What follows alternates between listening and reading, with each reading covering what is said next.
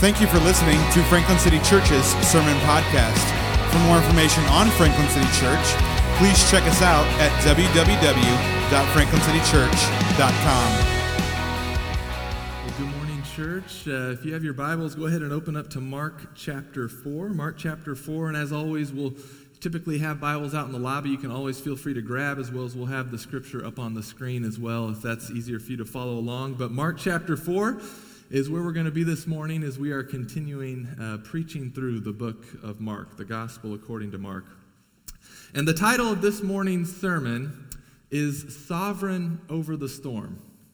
Sovereign over the storm. And the reason I bring up the title to you this morning is because I think we can come to passages of Scripture in the book of Mark that are pretty familiar to us. So if you grew up in church and you grew up going to Sunday school, you've maybe heard this story before, how Jesus calms the storm. And so, but what I get worried about is when we come across Scriptures that are so familiar to us that we already jump ahead to the application point.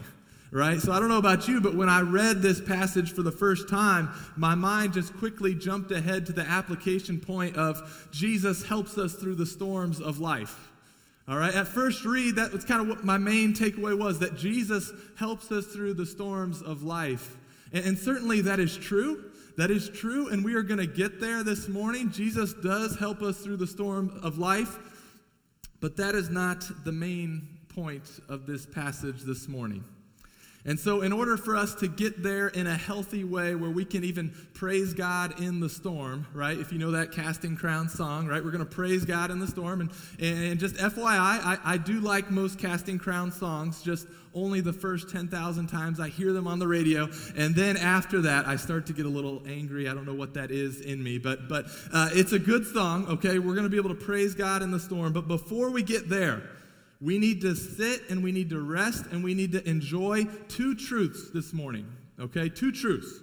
The first truth is that Jesus is sovereign over the storm and that Jesus is more powerful than the storm.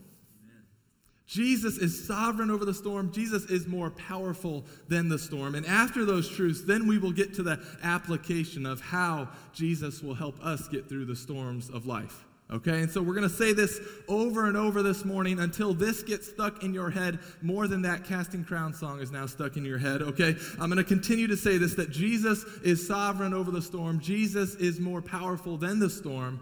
Therefore, we can live by faith and not by fear. Okay? Jesus is sovereign over the storm. Jesus is more powerful than the storm. Therefore, we can live by faith and not by fear. And sometimes when we do come across familiar passages like this, it's good to hear someone who hasn't heard this passage before get their thoughts on this, okay? And so in his book called Jesus, Mean and Wild, I love that title, Mark Galli, he wrote about this experience that he had, okay? So this was a pastor out in the Sacramento, California area, and he was pastoring a church where a group of refugees started coming to his church. And the group of refugees were from the Thailand area. They did not know much about Jesus. They did not know much about Christianity. And so he suggested that, hey, let's study the book of Mark together. And so hear this, what he writes about his interaction with them as they read through this passage. He writes, after we read the passage in which Jesus calms the storm, I began as I usually did with more theologically sophisticated groups. I asked them about the storms in their lives. And there was a puzzled look among my refugee friends, so I elaborated. You know, we all have storms, problems, worries, troubles, things in our life that Jesus can give us peace in the midst of those storms. So what are your storms? I asked. Again, more puzzled silence. Finally, one of the men hesitantly asked, do you mean that Jesus actually calmed the wind and the sea in the middle of a storm? And I thought he was finding the story incredulous. I didn't want him to get distracted with the problem of miracles, so I replied, yes, but we shouldn't get hung up on the details of miracles. We should remember that Jesus can calm the storms in our lives. Another stretch of awkward silence ensued until another replied, well, if Jesus calmed the wind and the waves, he must be a powerful man. At this, they all nodded vigorously, chattered excitedly with one another. Except for me, the room was full of wonder, and I suddenly realized that they grasped the story better than I did. So church, don't jump ahead to the application point of Jesus helping us through the storms of life. Don't jump there yet. We have to first sit in awe of the fact that Jesus commanded the wind and the waves, and get this, they obeyed. They obeyed. That is a big deal. So let's pray. Okay, let's pray. Let's ask God to give us kind of a fresh set of eyes, and that we too would be filled in awe and wonder of this great God that we worship. So let's pray with me and we'll jump in. Father God, we do come before you this morning just asking, God, asking that you would renew just a sense of awe and wonder of who you are. God, may we not approach a story, may we not approach your word with calloused hearts that has heard this preached before, that has heard this taught before, but God, give us a fresh set of eyes, give us a fresh set of ears to hear this in a way that we have not heard it before. God, would you fill us with a sense of just awe and wonder of your greatness, of your sovereignty, of your power. Would your glory be put on display this morning? May we be captivated by it to where we cannot think or dwell or be distracted by anything else, but we just sit in awe of your glory. We beg and plead that you would move and work through the proclamation of your word. We ask this in Jesus' name. Amen. All right, Jesus is sovereign over the storm. Jesus is more powerful than the storm. Therefore, we can live by faith and not by fear. Let's look at Mark 4, verse 35. Let's start going through this text. Mark 4, verse 35. On that day when evening had come, he said to them, "Let us go across to the other side." And leaving the crowd, they took him with them in the boat, just as he was, and other boats were there with him. Archaeologists say that fishing boats in that time at the Sea of Galilee, they were about 27 feet long, about 8 feet wide. They would have four paddles and rowers, like 2 on each side, and the boats would typically fit about 15 to 20 people in them. And so that's likely the boat that Jesus was in, something similar to that. It wasn't a small rowboat, and yet this wasn't like a big cruise ship either. Kind of a medium-sized boat that fit around 15 to 20 people. And the Sea of Galilee was pretty famous for having these sudden onset of really severe storms. Just its geographic location with surrounding hills, storms would come up all of a sudden. And it had been a long day of teaching. It was now evening, and Jesus and his disciples, they get into the boats to cross to the other side. Now, it's important to first notice who initiates the crossing of the sea. Jesus says in verse 35, "Let us go across to the other side." This is not an accidental storm. This is not just bad luck that the disciples are experiencing here. All right, Jesus, who is God, who is all-knowing, who is in control of all things, who holds all things together, that is the Jesus we are talking about, who has initiated them to cross the sea. And he knows that the storm is awaiting them. He knows. Jesus is sovereign over the storm. And then the storm hits. Look at verse 37. "And a great windstorm arose, and the waves were breaking into the boat, so that the boat was already filling." Okay, the storm hits, the waves start filling up, crashing into the boat starts filling up with water, and the disciples, like us would have done, they start to kind of panic and fear. All right, I think we can all relate to some degree how the disciples were reacting in this situation, because when storms hit, whether they be actual storms, like actual natural disasters or thunderstorms, or whether it be hardships, trials, persecution, things that come in our life, storms tend to make us want to panic and fear. They tend to cause us to want to be anxious and fearful. And the reason they do that is because they reveal something to us. They reveal a truth to us. We panic and are anxious because storms are revealing something to us. And what they are revealing, storms are revealing that we are not in control. Storms are revealing that we are not in control. Now, most of us like to live life, both Christians and non-Christians. We like to live with the delusional thinking that we have got things under control. right?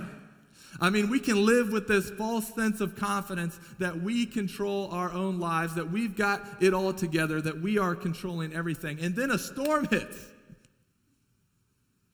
Someone gets sick. We lose our job. Someone dies unexpectedly.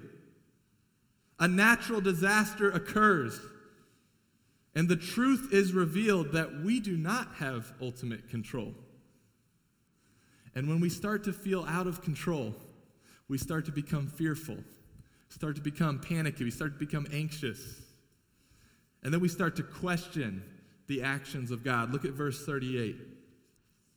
But he was in the stern, asleep on the cushion, and they woke him and said to him, "Teacher, do you not care that we are perishing?" Now, this is one of the only times in the Bible that we see Jesus slept. Okay? That Jesus slept. And so we do need to understand an important doctrinal point here, okay? Because we get a picture of both Jesus' humanity as well as the fact that he is God, right? He's about to command the wind and waves to cease. And so this is a doctrinal truth that we need to understand this morning. What we're seeing in this passage is what theologians call the hypostatic union, okay? If you want to impress churchy people, you can talk about hypostatic union. Or if you want to make friends with people who aren't going to probably be very much fun, you can talk about the hypostatic union, okay? And that's a fancy way of saying that what we believe is that Jesus is fully God and fully man, okay? Two natures, one person. If that's hard for you to get your mind around, that's a good thing. You want a God that you can't get your mind around, okay? Fully God, fully man. The Son of God, the second person of the Trinity, who has eternally existed. He is equal with the Father and the Holy Spirit in nature, power, and glory. And 2,000 years ago, he put on flesh, and he came down to earth to walk and live amongst us. He was born of a virgin. He was born, he did not inherit the sin nature of his father, and he went on to live a sinless life. And him being fully God and fully man, he was the perfect mediator between God and humanity. Okay, hypostatic union, fully God, fully man. All right, back to the text, verse 38. But he was in the stern, asleep on the cushion, and they woke him and said to him, "Teacher, do you not care that we are perishing?" The storm reveals the truth to humanity that we are not in control. The disciples start to fear and become anxious and start to panic, and then out of that fear, they start to question the actions of Jesus. Jesus is sleeping, and they misinterpret this to mean he doesn't care. Look, they question him, "Teacher, do you not care that we are perishing?" And I don't know about you, but when I've been faced with a situation that I don't understand and with a situation that I feel that is out of my control, if I'm not responding by faith, I'm responding out of fear, and I will often be quick to question the actions of God. God, don't you care that people are perishing?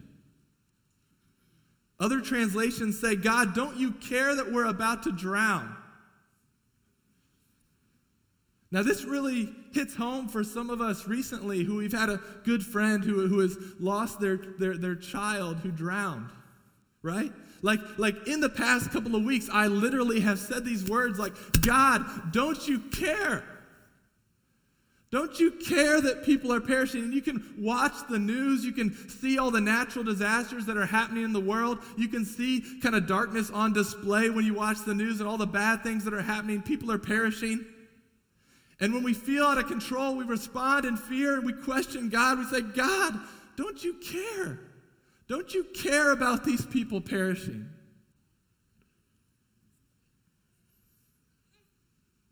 And we can start to believe that God doesn't care. We can start to think that maybe he is just indifferent about this. But church, nothing could be further from the truth. Nothing could be further from the truth. Look at verse 39. And he awoke and rebuked the wind and said to the sea, "Peace, be still." And the wind ceased, and there was a great calm.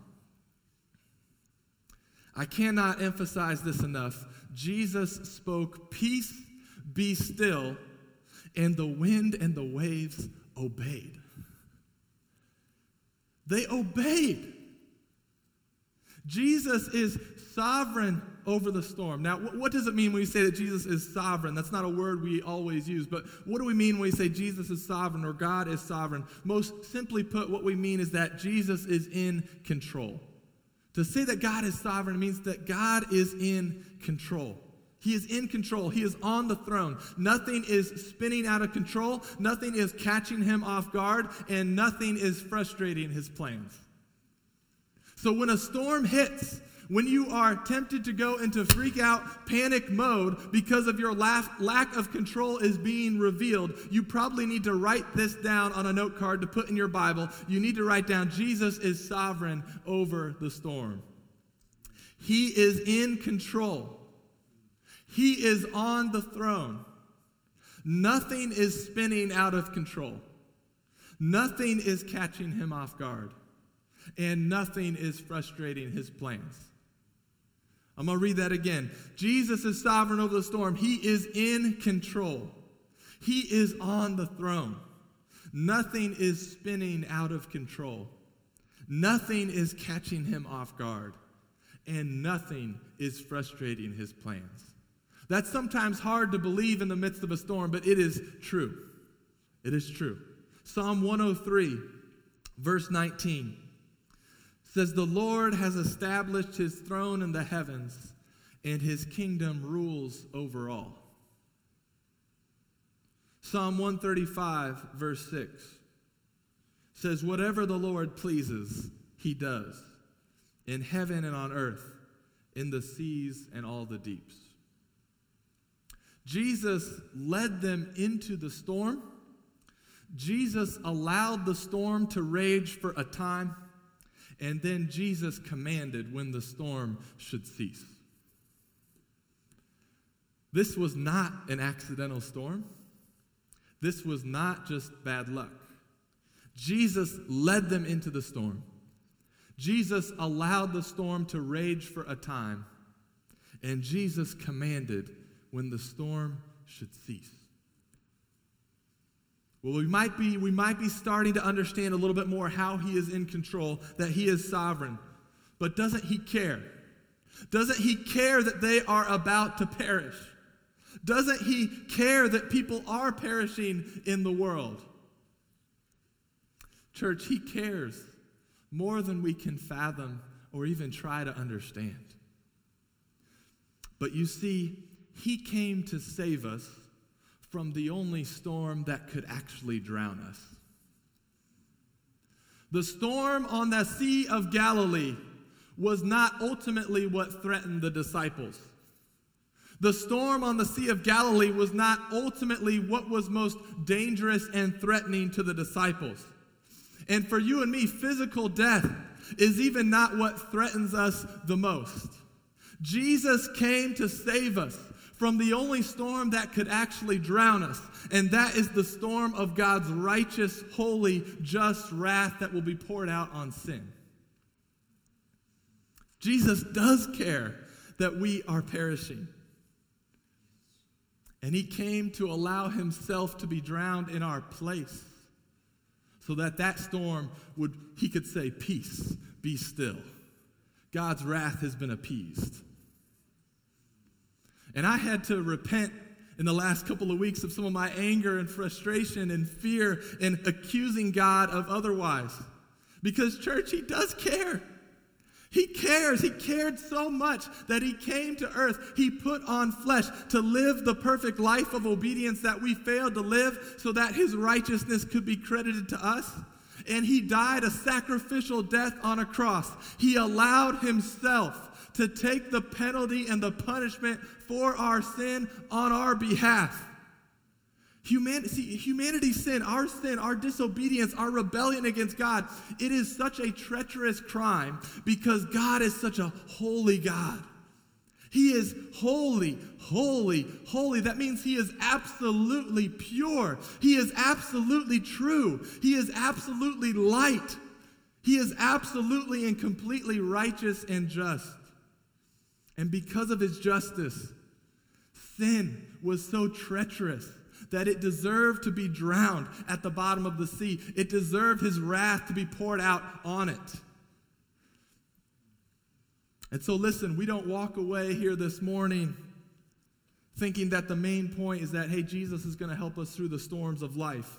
No, he will. He will. But he cares about you even more than you think. He didn't just come to help you get through some of these lesser storms. He came to save you from the only storm that could actually drown you. He came to appease the only storm that could actually harm you. He is the true and better Jonah, who allowed himself to be thrown into the raging sea so that his people would be safe. And when he was crucified on the cross and he said, "It is finished," the only storm you had to worry about was quieted and stilled. He said, "Peace, be still." And so do not misinterpret his patience with the world right now. Do not misinterpret that as him not caring. Do not misinterpret that as him being indifferent to human suffering and perishing. God's kindness in delaying his return is so that more might come to repentance and faith. It's so that more and more might come to experience this great calm that is only found through faith in Jesus Christ, who willingly allowed himself to experience the only storm we really had to worry about.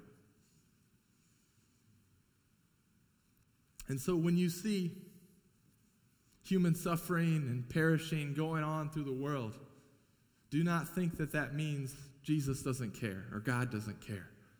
Know that he is waiting. He's being patient with us so that more might believe, that more might trust him as their Savior, that more might experience this great calm that he has provided for those whose faith is in him. And church, when you now are in a lesser storm, do not allow yourself to be tempted to think that you are under God's wrath. For those whose faith is in Christ, who are in Christ, you are no longer under the wrath of God. You are no longer under the punishment of God. Do not let yourself go there and think that when you are experiencing hardships and trials, that God is somehow getting you back or punishing you for that. No, all punishment was taken by Christ. Peace was made by the blood of Christ. The storms that we face are not for the purpose of punishment. Instead, they are for the purpose of sanctification. That we might go across to the other side with Jesus. Storms are not punishment for followers of Jesus. Storms produce followers of Jesus. Jesus is sovereign over the storm. Jesus is more powerful than the storm. Therefore, we can live by faith and not by fear. Notice the power of Jesus in this passage. Jesus is more powerful than the storm. I mean, think about those times in your life that you've experienced a good storm, okay? I've never been in a serious hurricane or tornado or anything like that. Maybe some of you have. But I remember a few years ago on vacation in Gulf Shores, Alabama, we were in a condo right on the beach when a storm was starting to roll in off of the ocean. And we were up like on the 20th floor. It was a big condo, so you stepped out onto the balcony and the wind just hit you. It felt like it was 100 miles per hour. I probably wasn't, but it felt like that. You stepped out, you immediately were just like almost blown away by the wind. And you saw the clouds kind of rushing in over the land. You saw the lightning out over the ocean. And it was such a cool experience. If you've ever experienced a good storm, you are quickly reminded of its power. The wind, the clouds, the thunder, the lightning. All of a sudden, you start to feel very small, right? You might, at times in life, you might kind of puff yourself up thinking, hey man, I got this under control. You experience a good storm. You all of a sudden feel very small in the universe. And you think about that power. You think about that thunder. You think about that lightning. And this passage, we are reminded that any created thing, whether it be the wind, the waves, the thunder, the lightning, while it can be powerful, those things can be almost overwhelmingly powerful. Can you imagine the power of the one who created those things? Wind and waves can be so powerful.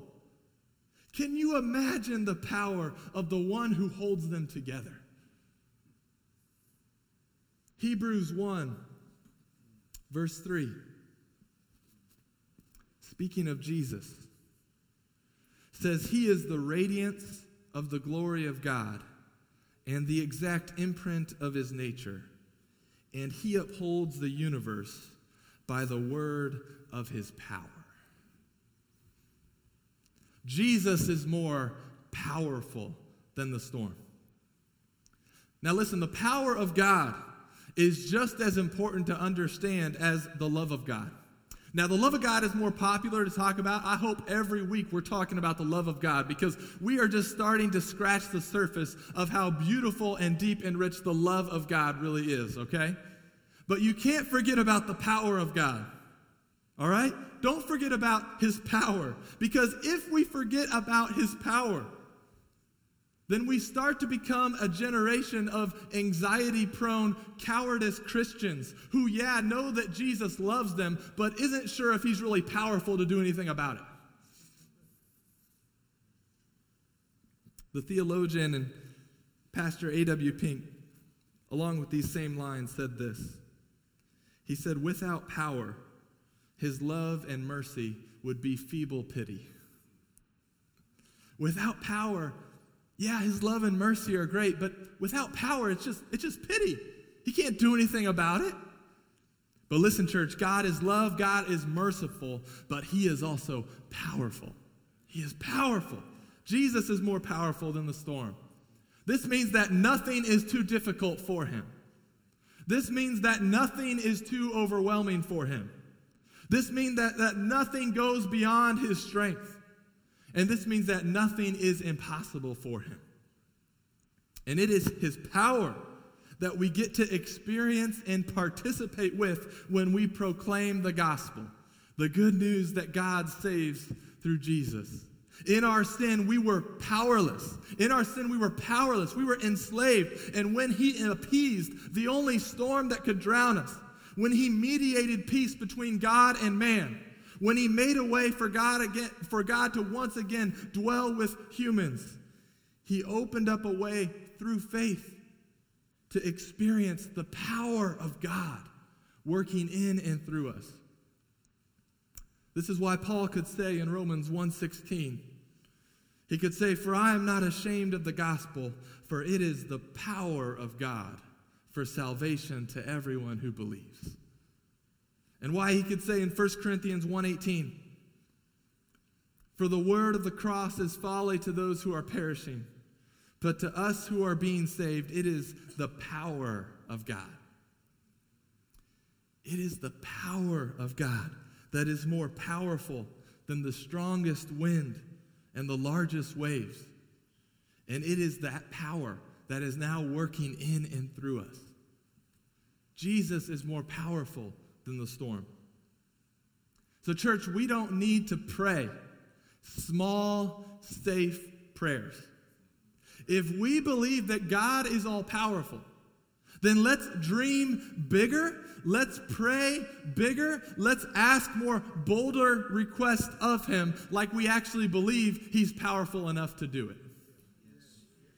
Because I'm tired of praying just safe prayers that I know I can actually do in my own power. I want to pray prayers that it's going to be only the power of God to accomplish it in and through this church and in and through this city. Jesus is sovereign over the storm. Jesus is more powerful than the storm. Therefore, we can live by faith and not by fear. Look back at Mark chapter 4. Mark chapter 4, verse 40. And He said to them, why are you so afraid? Have you still no faith? And they were filled with great fear and said to one another, who then is this, that even the wind and the sea obey Him? Notice what happens in these last two verses of our passage.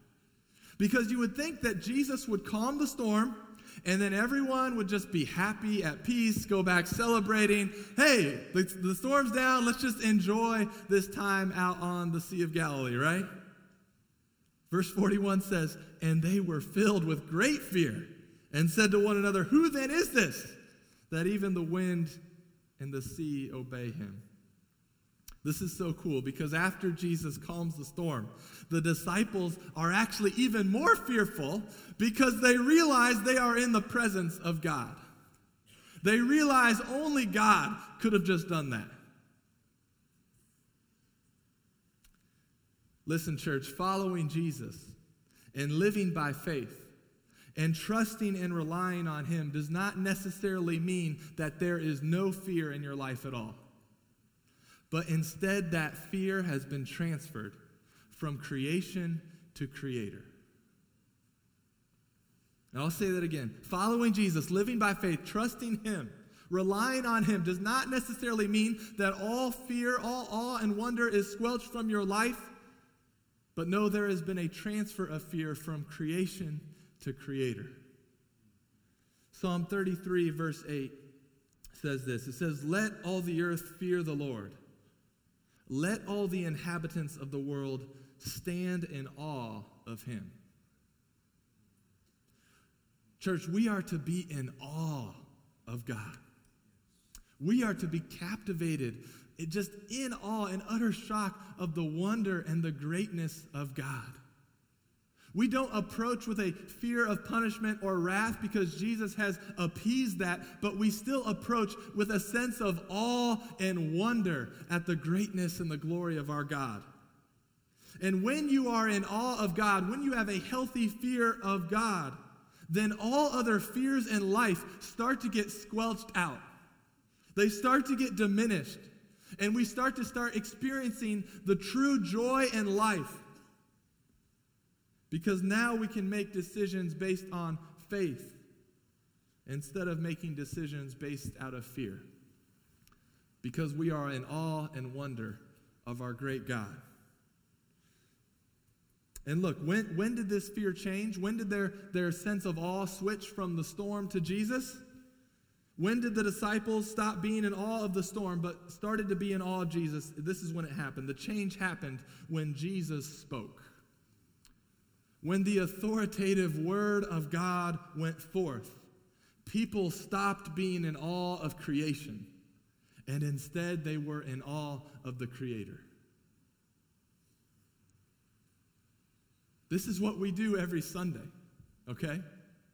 The goal is that the word of God would go forth in our singing, in our preaching, in our reading, as we seat and take the elements of the Lord's Supper, as the word of God goes forth. My hope and my prayer is that as it does that, we would stop being so captivated and in awe of creation, but that we would instead be in awe of God, that we would behold him. And we would see that as we behold him, as we have a healthy fear of him, that all other fears in life just start to be silenced. They don't even compare. And it is when you are in the storm that you are going to need God's word the most. Listening to the word of God in the midst of the storm, that is what is going to allow your fear to be transferred from creation to creator. It is the word of God that will cause you to be in awe of him, as opposed to all these other things around us. So in concluding this morning, church, let me remind you that as we follow Jesus to the other side, we are going to face some storms. We are. We know that Jesus appeased the only storm that we actually had to fear, but we do face some lesser storms that serve to sanctify us, to help us, make us more like Jesus and to strengthen our faith. And so when we face these storms, let's not panic. Let's not be tempted to become fearful, because we know that Jesus is sovereign over the storm. We know that Jesus is more powerful than the storm. And years ago, I had the opportunity to hear a professional triathlete give kind of a motivational talk, all right? And this pro athlete was just sharing some of the training that he did to get ready for these triathlons. And one of the trainings that he did was to train a few weeks with the Navy SEALs. And he was explaining a certain exercise they did, which sounded awful to me, which is probably why I still remember it, okay? But he was explaining this one exercise he did with the Navy SEALs. What they would do is they would take them down to the deep end of an Olympic-sized pool. They would tie their hands behind their back. They would tie their feet together, and then they would throw them into the deep end. Don't try this at home, okay? Don't try this at home. But he said, this is how then they would survive that situation. They would first exhale. They would let all the air out of their lungs, let themselves sink to the bottom. Once they got to the bottom, then they could push off of the bottom and kind of wiggle their way up to the surface of the water to get a breath of air, get another breath, and then down to the bottom again. And they would just keep going up and down. They'd leave them out there for like an hour or something like that. I don't know. It sounded awful. But I remember what he said was that it wasn't so much physically challenging. Now, to many of us, that would still be very physically challenging, okay? But to the Navy SEALs and a professional triathlon person, that wasn't like running a marathon or doing anything like that. But what was so difficult is that it was mentally challenging. It was extremely difficult not to panic when you are at the bottom of a pool with your hands and feet tied together. And what he said was that what kept him calm in the midst of that exercise was the faith of knowing that this exercise produced Navy SEALs. He knew that people had gone before him. He knew that people were doing this alongside of him. He knew that people were going to come after him who were going to survive this exercise and become Navy SEALs. But if he let himself start to think about his hands being tied, or if he started to let himself think about being at the bottom of a pool, his mind would quickly start to play games. He'd become fearful, become anxious, start to panic. Breathing would get out of control. But if he remained calm and by faith just did the next thing, the next step of the process, he knew he would succeed at that exercise. And the reason I share that story with you this morning is that as followers of Jesus, you can be assured that lesser storms are going to come our way. There are going to be times you feel like you are at the bottom of the pool with your hands tied behind your back. But listen, Jesus dealt with the ultimate storm on our behalf. But traveling with Jesus, there are going to be some lesser storms and hardships that we face. But church, I pray that when those times come, that we would not panic, that we would not tempted to remain in fear or question and challenge God. But instead, my prayer would be that we would remain calm and that we would trust that Jesus is sovereign over the storm. Jesus is more powerful than the storm.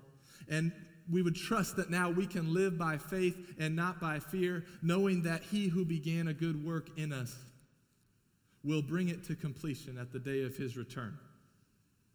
Storms are not punishment for followers of Jesus. They produce followers of Jesus. And we can trust that we've had brothers and sisters go before us for thousands of years that have faced hardships and trials. But through faith, they're now enjoying the glory of God on the other side. God has been faithful to us in the past. He is faithful to us in the present. And he will be faithful to us in the future in whatever storm he might lead us into. Jesus is sovereign over the storm. Jesus is more powerful than the storm. Therefore, may we live by faith and not by fear. Let's pray.